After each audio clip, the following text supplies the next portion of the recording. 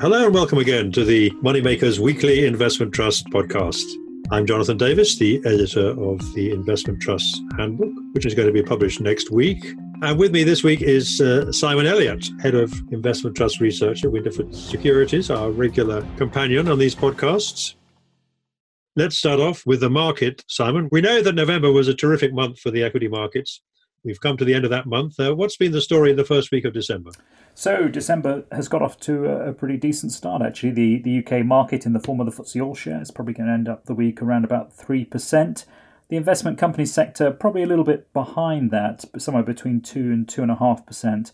But interesting, we've seen the sector average discount narrow in again, probably started the week not too far off 4%, and it was closing in about 2.5% as we came towards the end of the week. So that's quite an interesting development and tells you something about the demand that we're seeing for investment trust companies at the moment. Just to remind you, towards the end of September, that sector average discount was out to about 8% or so a significant re-rating since then. So we've come pretty much full circle to where we were at the start of the year in terms of average discount, and there does seem to be a significant surge in confidence amongst investors. We've seen a lot of retail buying, and some of the sentiment indicators that analysts follow are now gone into the very bullish segment of the chart, which typically suggests that we will have a bit of a pullback at some point quite soon, but we never know. May last till the end of the year, often does. Let's move on and see to some of the corporate activity we've had this week, and let's start off with Invesco Income Growth, where there's a interesting development there. Perhaps you could fill us in on that, Simon, and explain a little bit of the background there. Yeah, so just to remind you, Invesco Income Growth, which is in the UK equity income sector, back at the start of the year, the board announced a continuation vote, and that followed a period of underperformance and also a wide discount. We had that vote in September, and it passed, but 21% of the shares voted were actually against continuation. So the board said they would duly consult their largest shareholders again. This week they've announced merger proposals. So not the first time this year that we've seen merger proposals. But in this instance, they're looking to merge Invesco Income Growth with the UK leg of another investment trust called Invesco Perpetual Select. This is a slightly unusual investment trust. It actually has 4 share classes, including the aforementioned UK equity growth share class. But what they're going to look to do is kind of reposition that UK equity portfolio. So it will be a carbon copy of the Invesco Income Growth portfolio. Kieran Mallon, who's been responsible for Invesco Income Growth since 2005, he will assume responsibility for this UK share class. And the advantage for shareholders is that Invesco Perpetual Select has historically pursued a zero discount policy, if not zero, quite close to NAV. And so on the back of this news, we've seen a re-rating for Invesco Income Growth. Its share price has moved up on the back of this. So just to be clear, does that mean that Invesco Income Growth is going to continue to have a zero discount policy? Sorry, so to be clear, Invesco Income Growth will look to liquidate. And I should say that shareholders in Invesco Income Growth will be offered a cash exit for up to 30% of their holding and a rollover into Invesco Perpetual Select, the UK share class.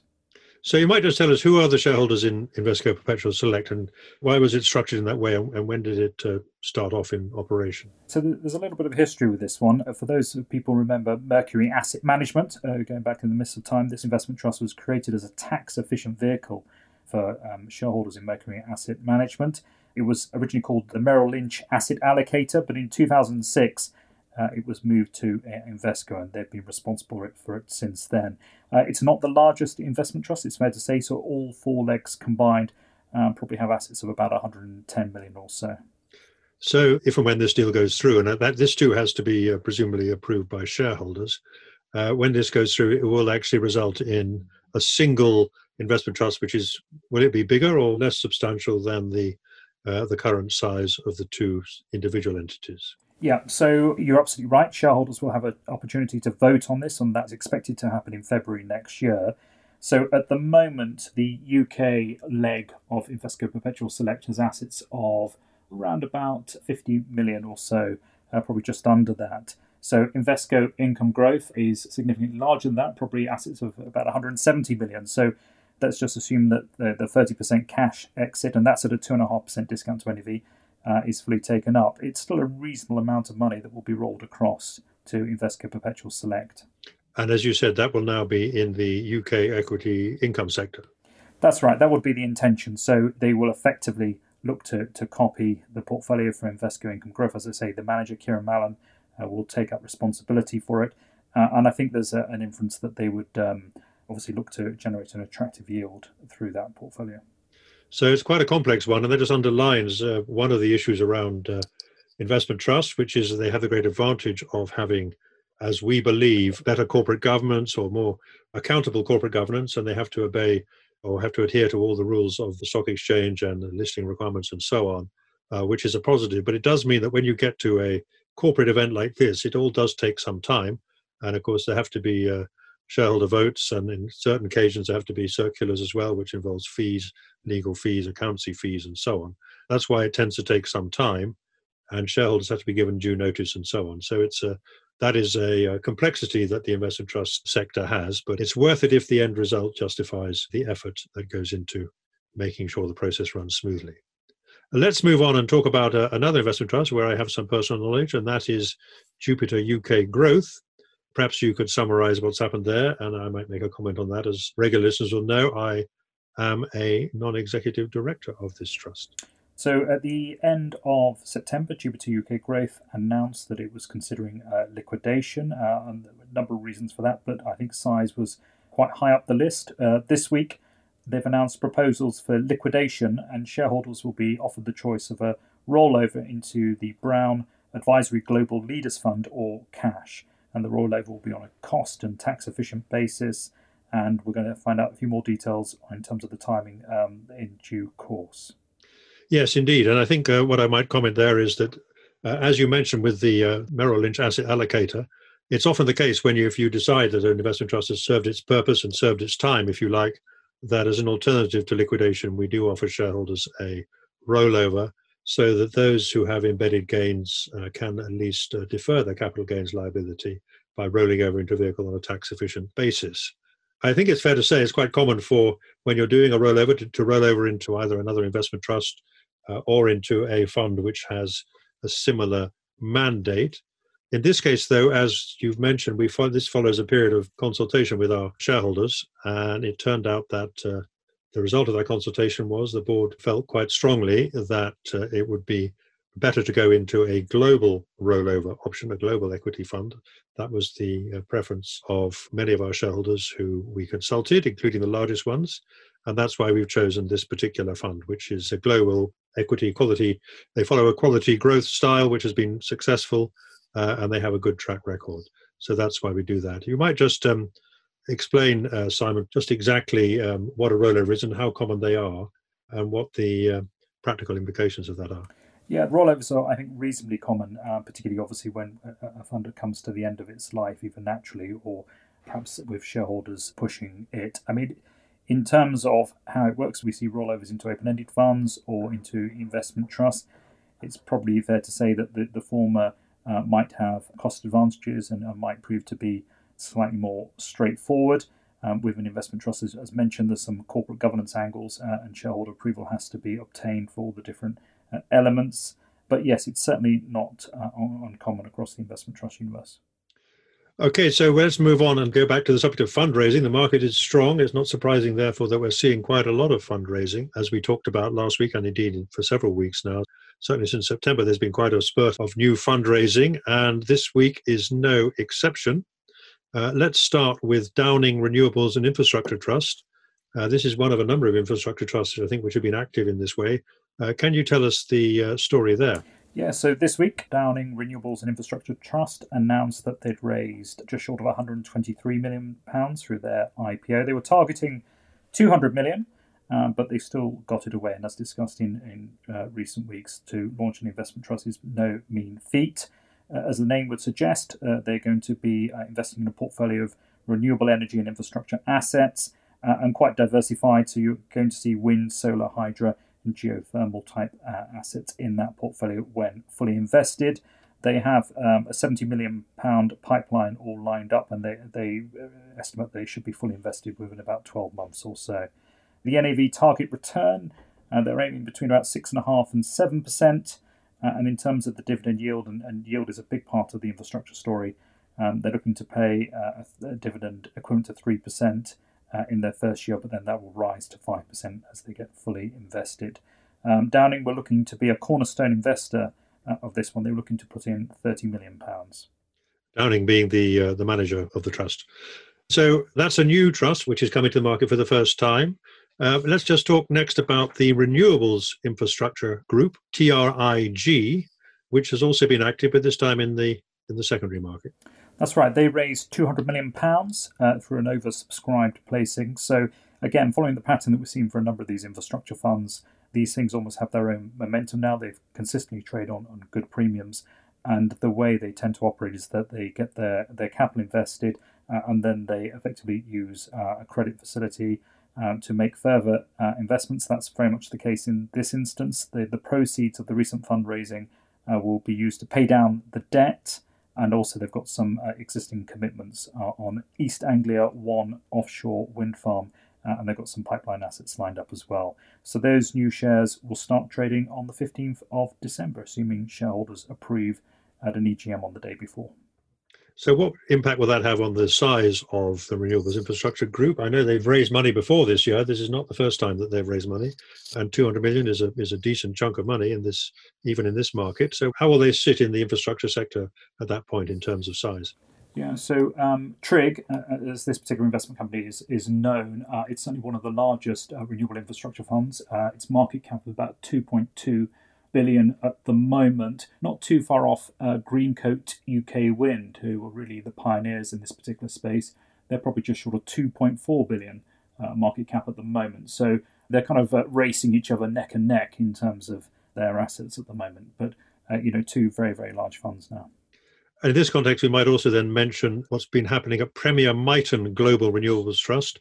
This is a relatively new vehicle, I think. And what's been the story there? There's been some activity there. That's right. So in this particular instance, there was a rollover of a ZDP, so zero dividend preference share. And they announced this week that they'd actually raised about £14 million worth of their new ZDP, which has a life to 2025 and offers a gross redemption yield of equivalent to 5% per annum. This followed the maturity and the repayment of the 2020 ZDP, so existing holders had the chance to roll over, subject to several conditions. But that previous issue was about 30 million, so obviously this is less. So as a result, the investment trust gearing will be lower going forward. So I'm pretty much just have to take a detour here and explain exactly what a zero dividend preference share is and why investment trusts would use them, or indeed it was much more popular a few years ago. Here's one that's still issuing a zero dividend preference share. What's the argument for doing that? So zero dividend preference shares, they were quite ubiquitous at one stage, but now they're relatively rare. So just so people understand, they're a particular share class invariably issued by a subsidiary company to an investment trust. But the attraction is that they have a kind of predetermined repayment level. So as the name would suggest, there's no dividend paid by this particular share class, but the idea being that if you pay your 100p on day one, you know that in 5 years' time, you'll receive a payment back of whatever it might be, 140p. And so through that, you know what your return profile will be. So that does hold some attractions, clearly. That's assuming that the investment trust is in a position to make the repayment, which was a problem probably the best part of 20 years ago that some investment trusts got themselves into. The issue, probably one of the reasons why we don't see more ZDPs in this day and age, is the fact that they're effectively a form of financing, a form of debt, and actually a relatively expensive form. So in this particular instance, the gross redemption yield, as I mentioned, is equivalent to 5% per annum. The reality is for most investment trusts, they can probably obtain financing far lower than that in this day and age.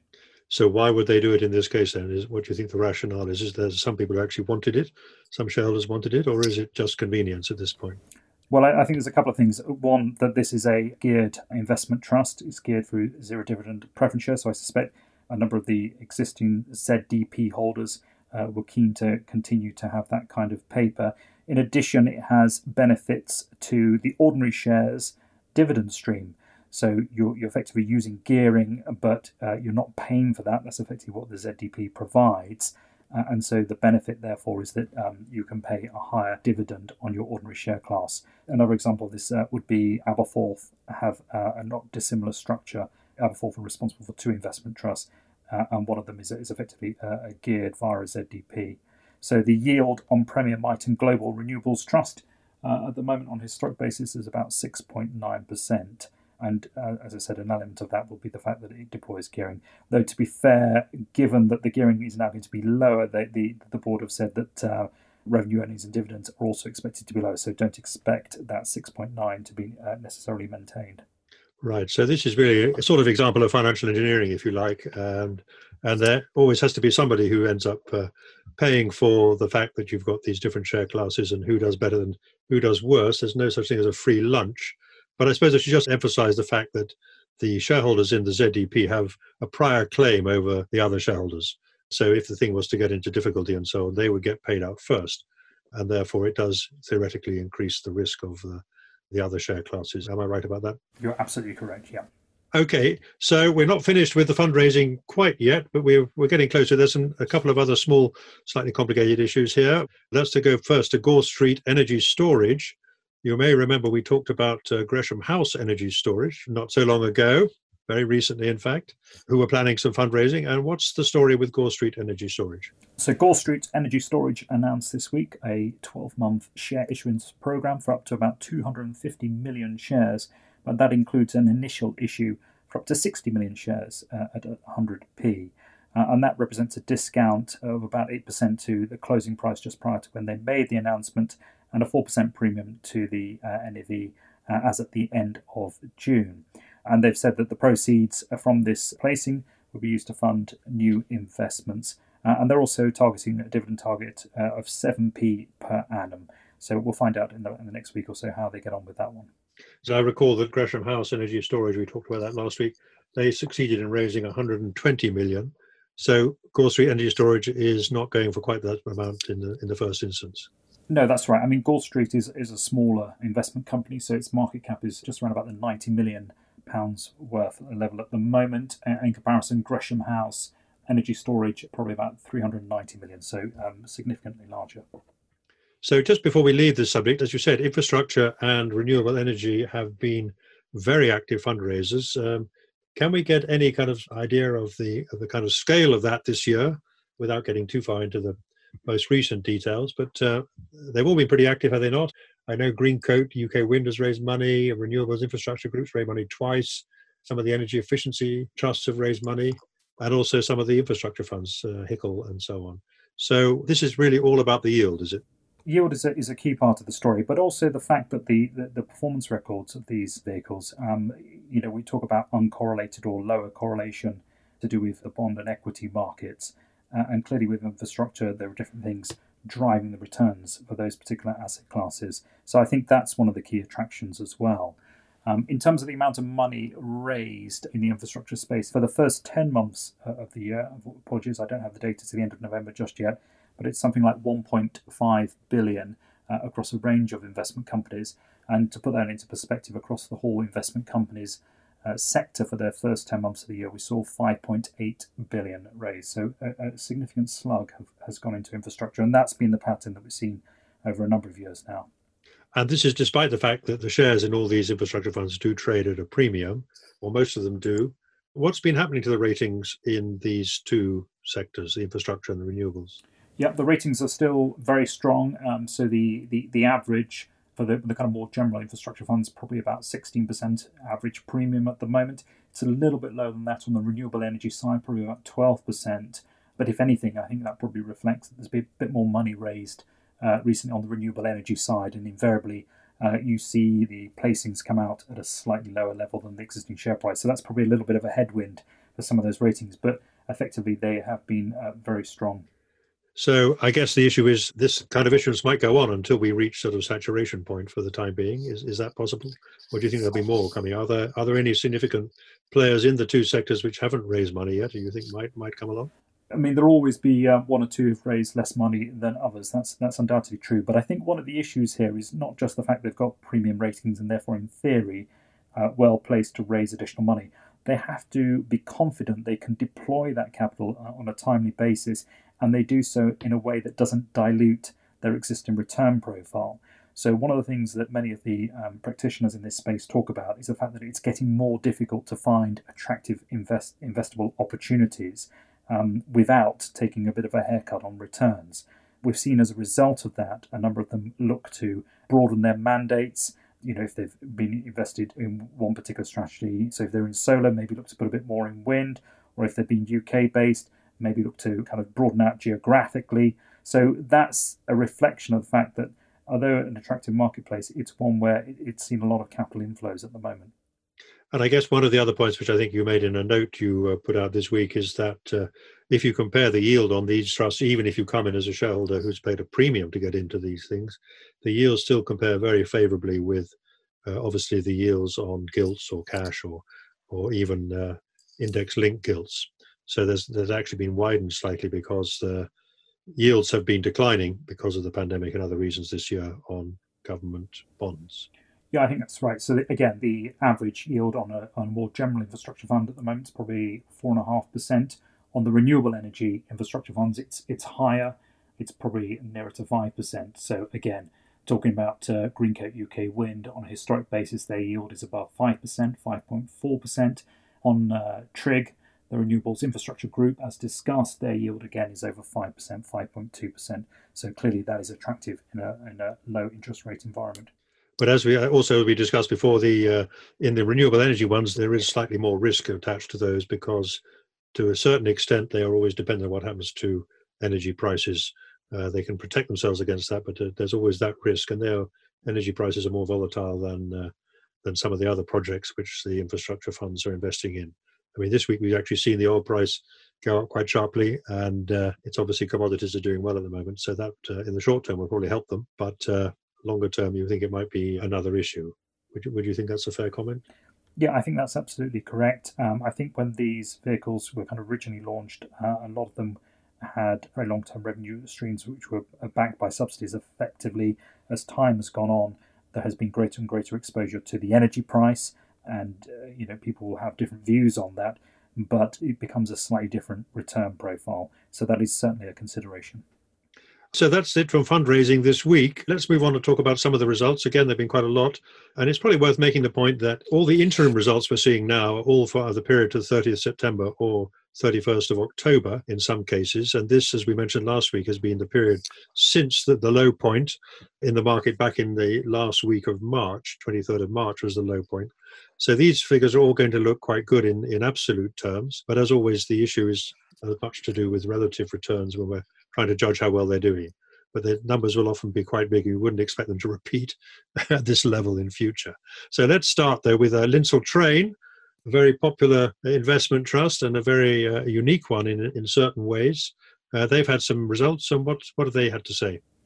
That's right. They had their interim results out to the end of September, and in that period they generated an NAV total return of about 21%, and that was slightly below the MSCI World. That came in at 24%. But significantly higher than their 2% benchmark. In share price terms, not quite as impressive, actually up 13%, and that was a reflection of the fact that the premium on this investment trust actually contracted during that time. If people are unfamiliar with this one, probably the key investment in its portfolio is its holding in Lindsell Train Limited, which is the investment manager responsible obviously for this investment trust, but also Finsbury Growth and Income. That's been a huge success story. Responsible for assets under management of about 22 billion now, and that once again was the biggest contributor to performance. It was up 25%, and in fact the holding in that company represents about 47% of the NAV. Indeed, it's been a remarkable story, and of course that is one explanation for why the premium on Lindsell Train in the not so distant past got up to very high levels indeed, because they were having a lot of inflows into their various funds, which have all got terrific track records, and at least until this year. And as a result of that, the value of their holding in the management company, which is linked to how well they're doing as a business, shot up. And at some point we reached almost 70 or 80% at one point. And if you'd not sold then, you would have obviously suffered quite a lot since then. But still a very interesting vehicle. And Nick Train, the manager, well, now has quite a high profile, and he's always worth following. Okay, let's move on and talk about another investment trust which has done even better in the same kind of area, but it's done better, and that is Monks which is managed by Baillie Gifford, who, as we've said many times, are on a bit of a roll at the moment. So Monks had its interim results out to the end of October. During that time, its NAV total return was up about 27%, and that compared with a 10% increase for the FTSE World Index, so significant outperformance. And in share price terms, they were up 26%. Though, as ever with Baillie Gifford, the emphasis is on long-term returns. And since the management team and the strategy was changed back in March 2015, this investment trust has generated an NAV total return of about 132%, and that compares with 71% for the index. And in share price terms, even better, 171%. So it's had a very good run over the last 5 years. It's obviously, as you would expect, of a Baillie Gifford investment trust. It has very much a kind of growth focus. Though different from its stablemate Scottish Mortgage, it's got a much broader portfolio. Charles Plowden, the manager, has been responsible for this one for 5 years or so. And his mantra is he's looking to invest in companies that have the potential to double their share price over a 5-year period. So again, interesting insight into the mind of a growth investor. They've made some changes to the portfolio during this period. They're looking at internet companies, as perhaps you might expect, but also uncorrelated growth names. And BHP Billiton and Rio Tinto were offered as examples of those. And also holdings with bleak near-term demand. So what does that mean? Well, he's backing companies such as Ryanair, Adidas, and Estee Lauder, to give some examples. So as mentioned, a much broader portfolio than Scottish Mortgage. I think I mentioned this before, but I dare say I'll have to mention it again, which is that the Investment Trust Handbook, which is coming out next week, is got an interview with Charles Plowden, which is very interesting. He looks back on his time at Baillie Gifford, and because he's not only the manager of Monks, he's also been the senior partner and then co-senior partner of the firm, which is a partnership. And he talks about the success of the firm and also gives away some interesting insights into the other business they have. So their success in investment trusts and why he likes them and why Baillie Gifford likes the investment trust structure, very interesting issue. But he's retiring, of course, next year. So what's going to happen? If they do have a team-based approach there, but do you think that's going to be a significant factor? Is that likely to lead to some concerns about whether the new manager can keep up the pace? No, I don't think there will be any concerns. No disrespect to Charles Plowden, who has done a great job for shareholders, but it is very much a team-based approach already. So Spencer Adair, who's already one of the co-managers, he will assume responsibility, and there is a kind of wider team in place. So we would not expect any change in the investment approach or the rationale at all. Well, that's good to hear. Let's talk about some other results now in different sectors. Let's start with Seneca Global Income and Growth. They've had some interims. What do they do, and what's the story there? So Seneca Global Income and Growth had its interim results out to the end of October. NAV total return up about 10.5% in that period, and they measure themselves against CPI plus 6%, which equates to about 3.6 during that time. So they outperformed. The share price total return also about the same, about 11% or so, and they've got a zero discount policy.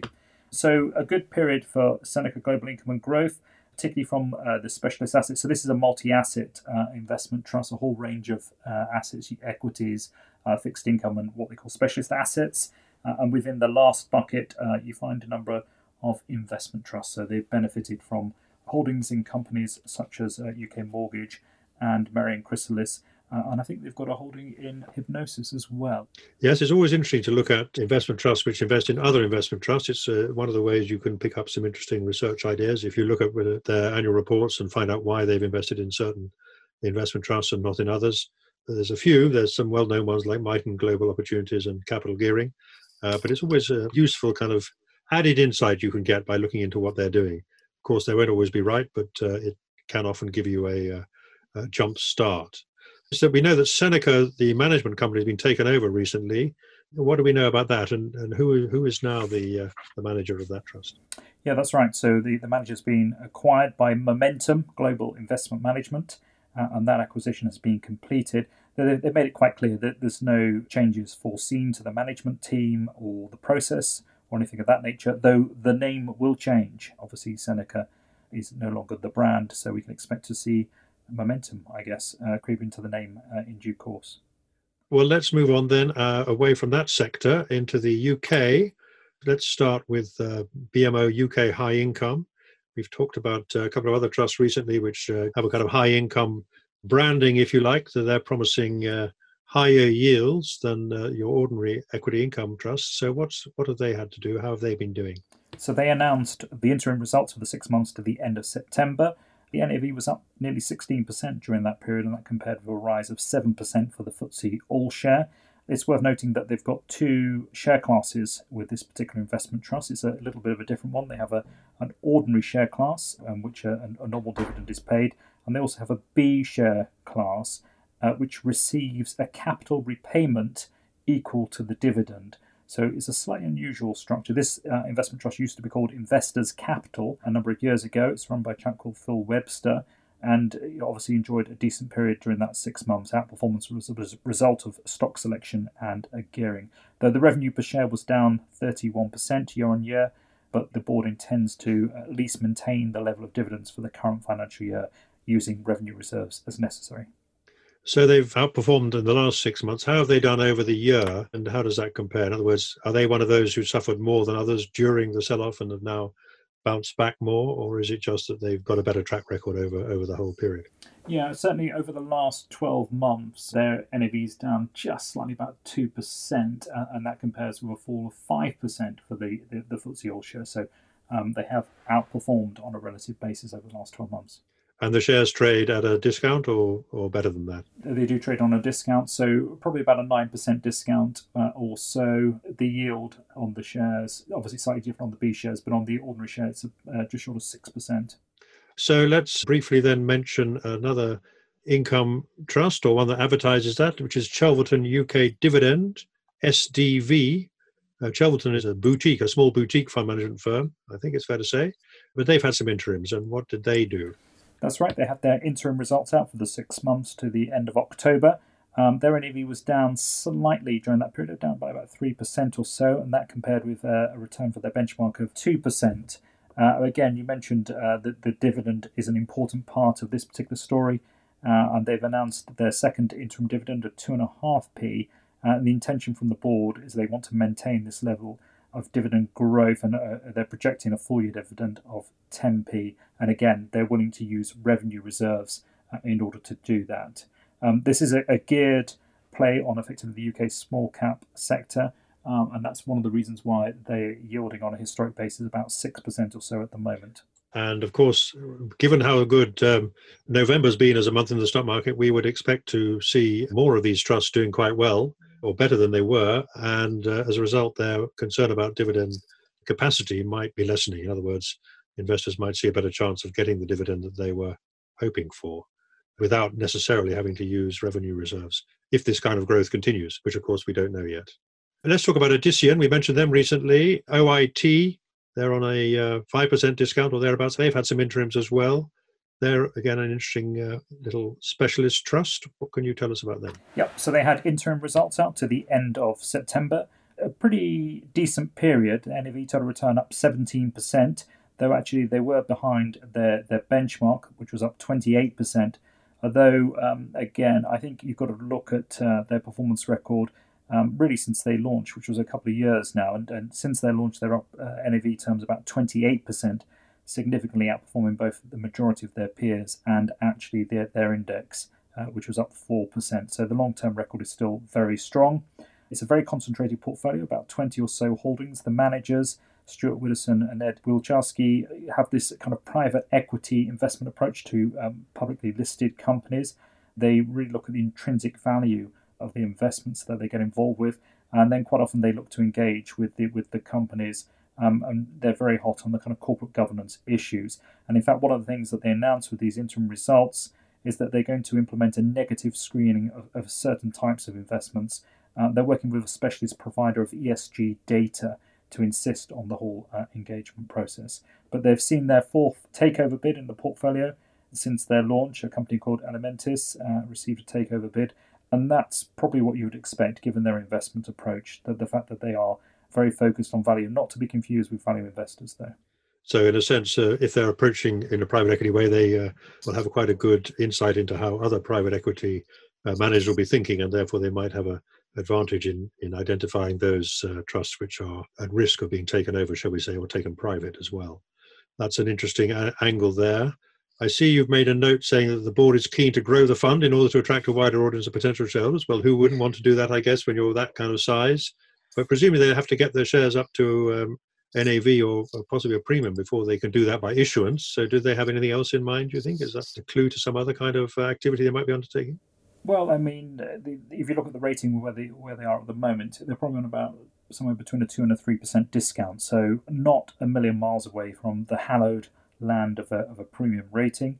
I think, knowing the management team and the board, they recognise that with a market cap of about 108 million, it's a reasonable size, but equally, it's probably a little bit too small for certain type of investors. And we've talked about the wealth managers before, and particularly the larger wealth managers, and how they've almost outgrown investment trust companies with a market cap of around 100 million. So I think they're quite keen to grow, to attract a wider shareholder base, and build on their good results to date. We're going to move on to the property sector, which we're not going to cover every property trust because there's quite a sort of similar story developing across many of these property investment trusts. But let's start by looking at the two BMO ones, BMO Commercial Property Trust, BCPT, and BMO Real Estate Investments, BREI. These are two of the better known, I guess it's fair to say, property investment trusts. Can you summarize their story, what they've been saying? Yeah, so it's a good news story, basically. BMO Commercial Property Trust announced that their monthly dividend would be increased. It's going up to 0.35p, and that's up 40% from their previous monthly rate, and that's equal to 70% of their monthly rate that was paid up to March 2020. So in common with a number of property investment companies, they suspended their dividend at that stage, obviously against the backdrop of the coronavirus. They've reinstated that dividend, albeit at a lower level, and now they're slowly increasing. So that's good news, and that's a reflection of the fact that rent collection is ahead of levels originally feared when the board suspended the dividend earlier this year. So just to put some numbers around that, they've collected 85% of the rents due for the second quarter and 86% for the third quarter, and not dissimilar number for the fourth quarter. And again, it's a similar story with BMO Real Estate Investments. They've declared a quarterly dividend of 0.85p, and they're running in their financial year to the end of June 2021. But that quarterly dividend is up 36% on the previous rate, albeit it does remain 32% below the pre-pandemic quarterly rate. But again, this is a reflection of better than expected rent collection statistics. And again, they're now collecting in over 90% of their rents for the Q2, Q3, and not too far off that level in Q4. So that is a positive indicator, as you said, if rent collection rates are improving, because obviously the dividend and the rental income that's coming into these trusts is a key factor in how you value them, and therefore that has an impact on the discount and so on as well.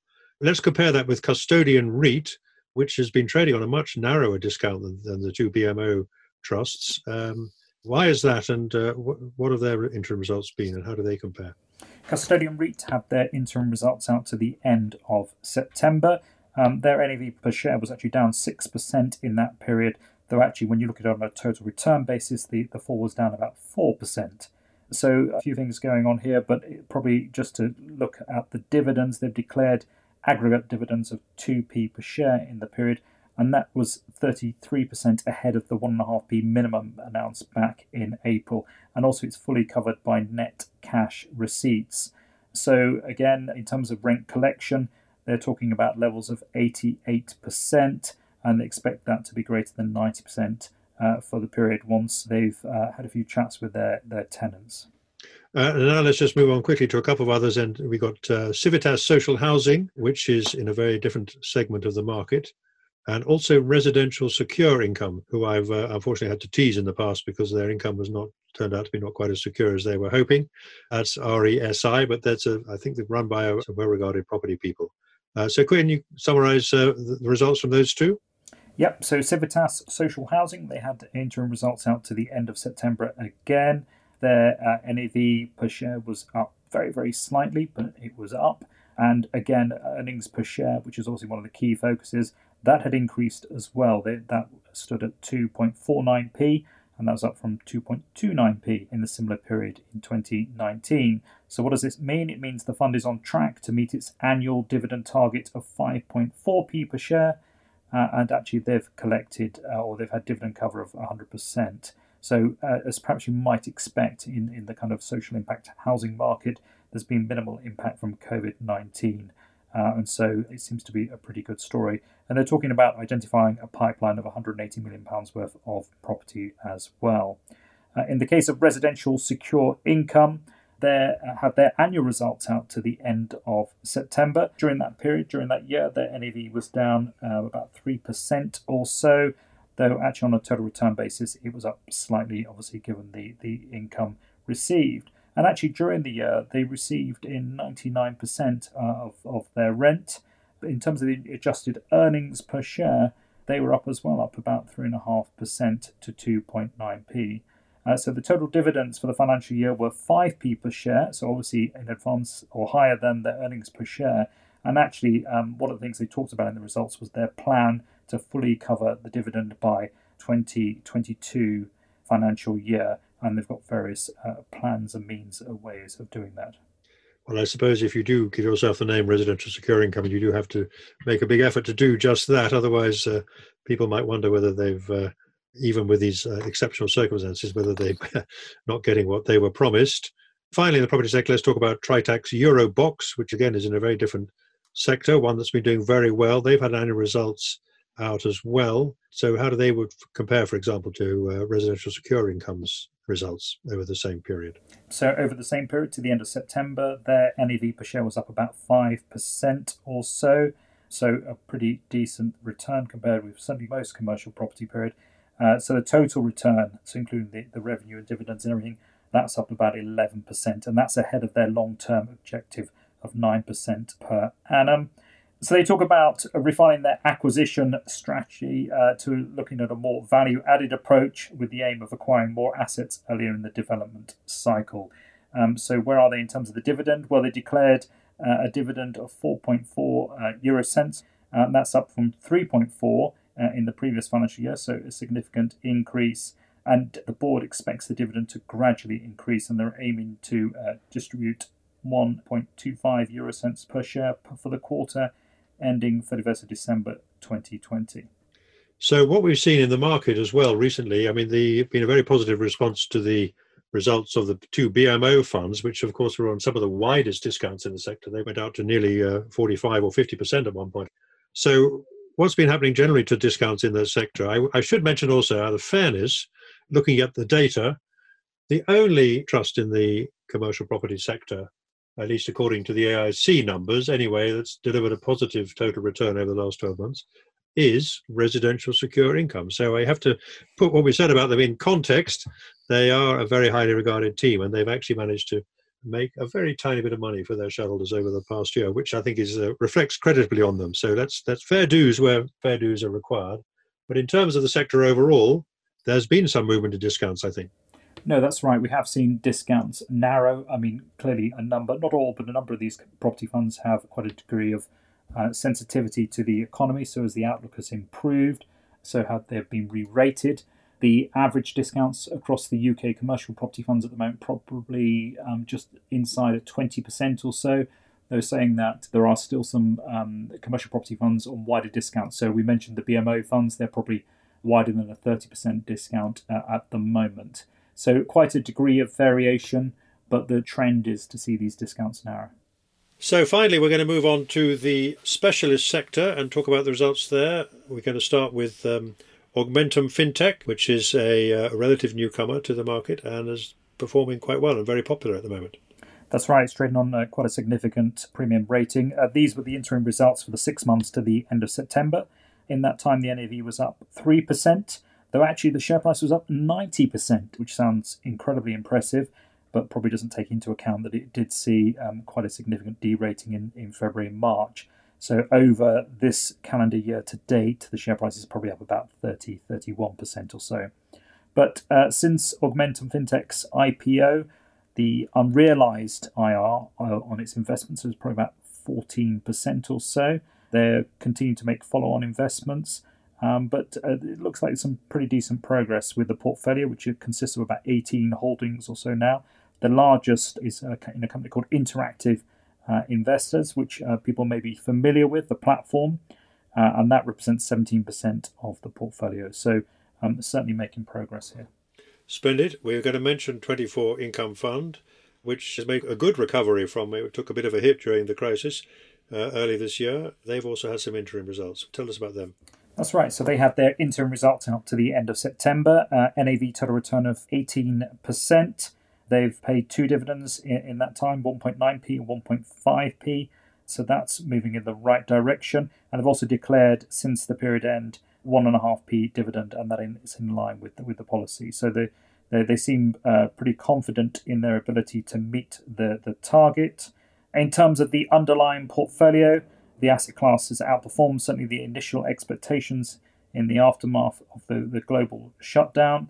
The manager did point out that there's some good opportunities in the European ABS market, and they've also rotated out of some of the liquidity assets during this period and into some mezzanine RMBS and CLO positions as well.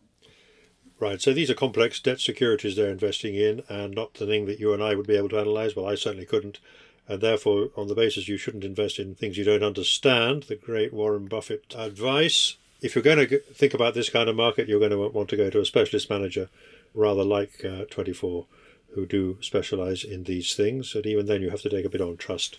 And finally, Simon, we come to the last trust we're going to talk about this week, and that may surprise you, is Hipgnosis Songs, SONG, one of our regular commentary, because they've actually produced some results at last this year. Well, I say at last, they're producing their latest interim results. They have had one set of results before that, and they are making good progress, as we've been discussing over the weeks. What's been the story there in terms of results? That's right. So they had their interim results out for the 6-month period to the end of September. So their operative NAV was up 7% in that time. And that reflected the fact that they moved their discount rate from 9% down to 8.5%. And this was something they'd flagged. And they said that that would be a conservative way forward. And that's obviously had a benefit in terms of their operating NAV. But as you say, the story is still good. They're actually now slightly geared. So they are actually still deploying capital. And in fact, what they've said is that they've got an active pipeline of about £1 billion worth. And in fact, the board is exploring a new equity fundraise. On the dividend side, obviously a very important part of the story, the annual dividend target has actually been increased by about 5% to 5.25p. Yes, but it's an interesting story because it is so novel, and it offers something which, if they can deliver it, will be very valuable, which is a reliable income stream, indeed a growing income stream, we suspect, which will behave in an uncorrelated way. So that is obviously offers some diversification benefits as well. I think that's one of the reasons, apart from the novelty factor and the interest of the fact that it's doing music that has been behind its success. The interim results were interesting for a number of reasons. I had a quick look at those. I mean, it's well worth looking at if you are interested in this particular trust. They do go into quite a lot of detail about the catalogues that they own and how they account for them and why they change the discount rate and so on. It is only an interim report, but there's a lot of detail there. A couple of points I noticed. One is interesting that they obviously depreciating the catalogues they acquire over a 20-year period, and yet we've no idea whether that is the effective life of these royalties or not. That's quite interesting. And also, of course, the fact that these are independently valued as well. It's not just the directors making the assumptions behind the valuation. They do hire an independent valuer. But it is an interesting company, and it's certainly interesting to look at the results. And clearly, as you say, they're looking to raise even more money. They have been, I think, certainly the end of September, they were the biggest secondary issuer so far this year. Whether that's changed because of the recent activity, I don't know. But they've certainly been very active, and there seems to be almost unlimited appetite for what they do at the moment. Just tell us finally, how have the shares been performing and the rating of that fund in the wake of all this fundraising? You normally expect that might have a bit of an impact on the discount premium situation. But they're probably trading on a very, very slight discount at the moment, probably about 1 to 2%. The share price did come off a little bit over the last month or so, but actually it's seen a good recovery in the last few weeks. So trading not too far off its NAV at the moment. Finally, might we just look at what's happened in the market in the last, should we say, the last week or the last month? I mean, there have been some movers. We've mentioned some of them, the BMO property funds being one example. Was there anything else you'd like to pick out in terms of winners and losers over this recent market period? Certainly over the last week, as you say, the two BMO funds that we mentioned, they've enjoyed a good run, both up over 10%. Aberforth split level income, we mentioned investment trusts that have zero dividend preference shares, and that's one. They've benefited obviously from being geared, but also their exposure to the UK small cap marketplace and that value investment style. That's come through very strongly. We also talked about Invesco Income Growth and the news in terms of their merger proposals, and unsurprisingly, their share price has benefited on the back of it. They're up over 10% over the last week or so. In terms of those names that have just struggled a little bit recently, it's a bit of a mixed bag, to be perfectly honest. Interestingly, Augmentum FinTech is one that share price has just softened a little bit of late, down about 4% or so in the last week. But though, as mentioned, they've had a good run so far this year. And I think the only other thing I would pick out maybe is we've seen a good performance, certainly the NAV level from Temple Bar, the Value Investment Trust, and also from a couple of the smaller companies trusts, which have really rocketed, having been very badly hit during the crisis. So at the moment, things are all looking good. We don't know whether it's going to stay that way, but we will find out. Simon, thank you for your time again, and we look forward to speaking again next week. This has been a Moneymakers Investment Trust podcast. These podcasts are independently produced and edited and are available on all leading podcast channels. You can sign up on the Moneymakers website, www.money-makers.co, to be notified every time a new podcast is available. Thank you for listening, and please keep safe in these difficult times.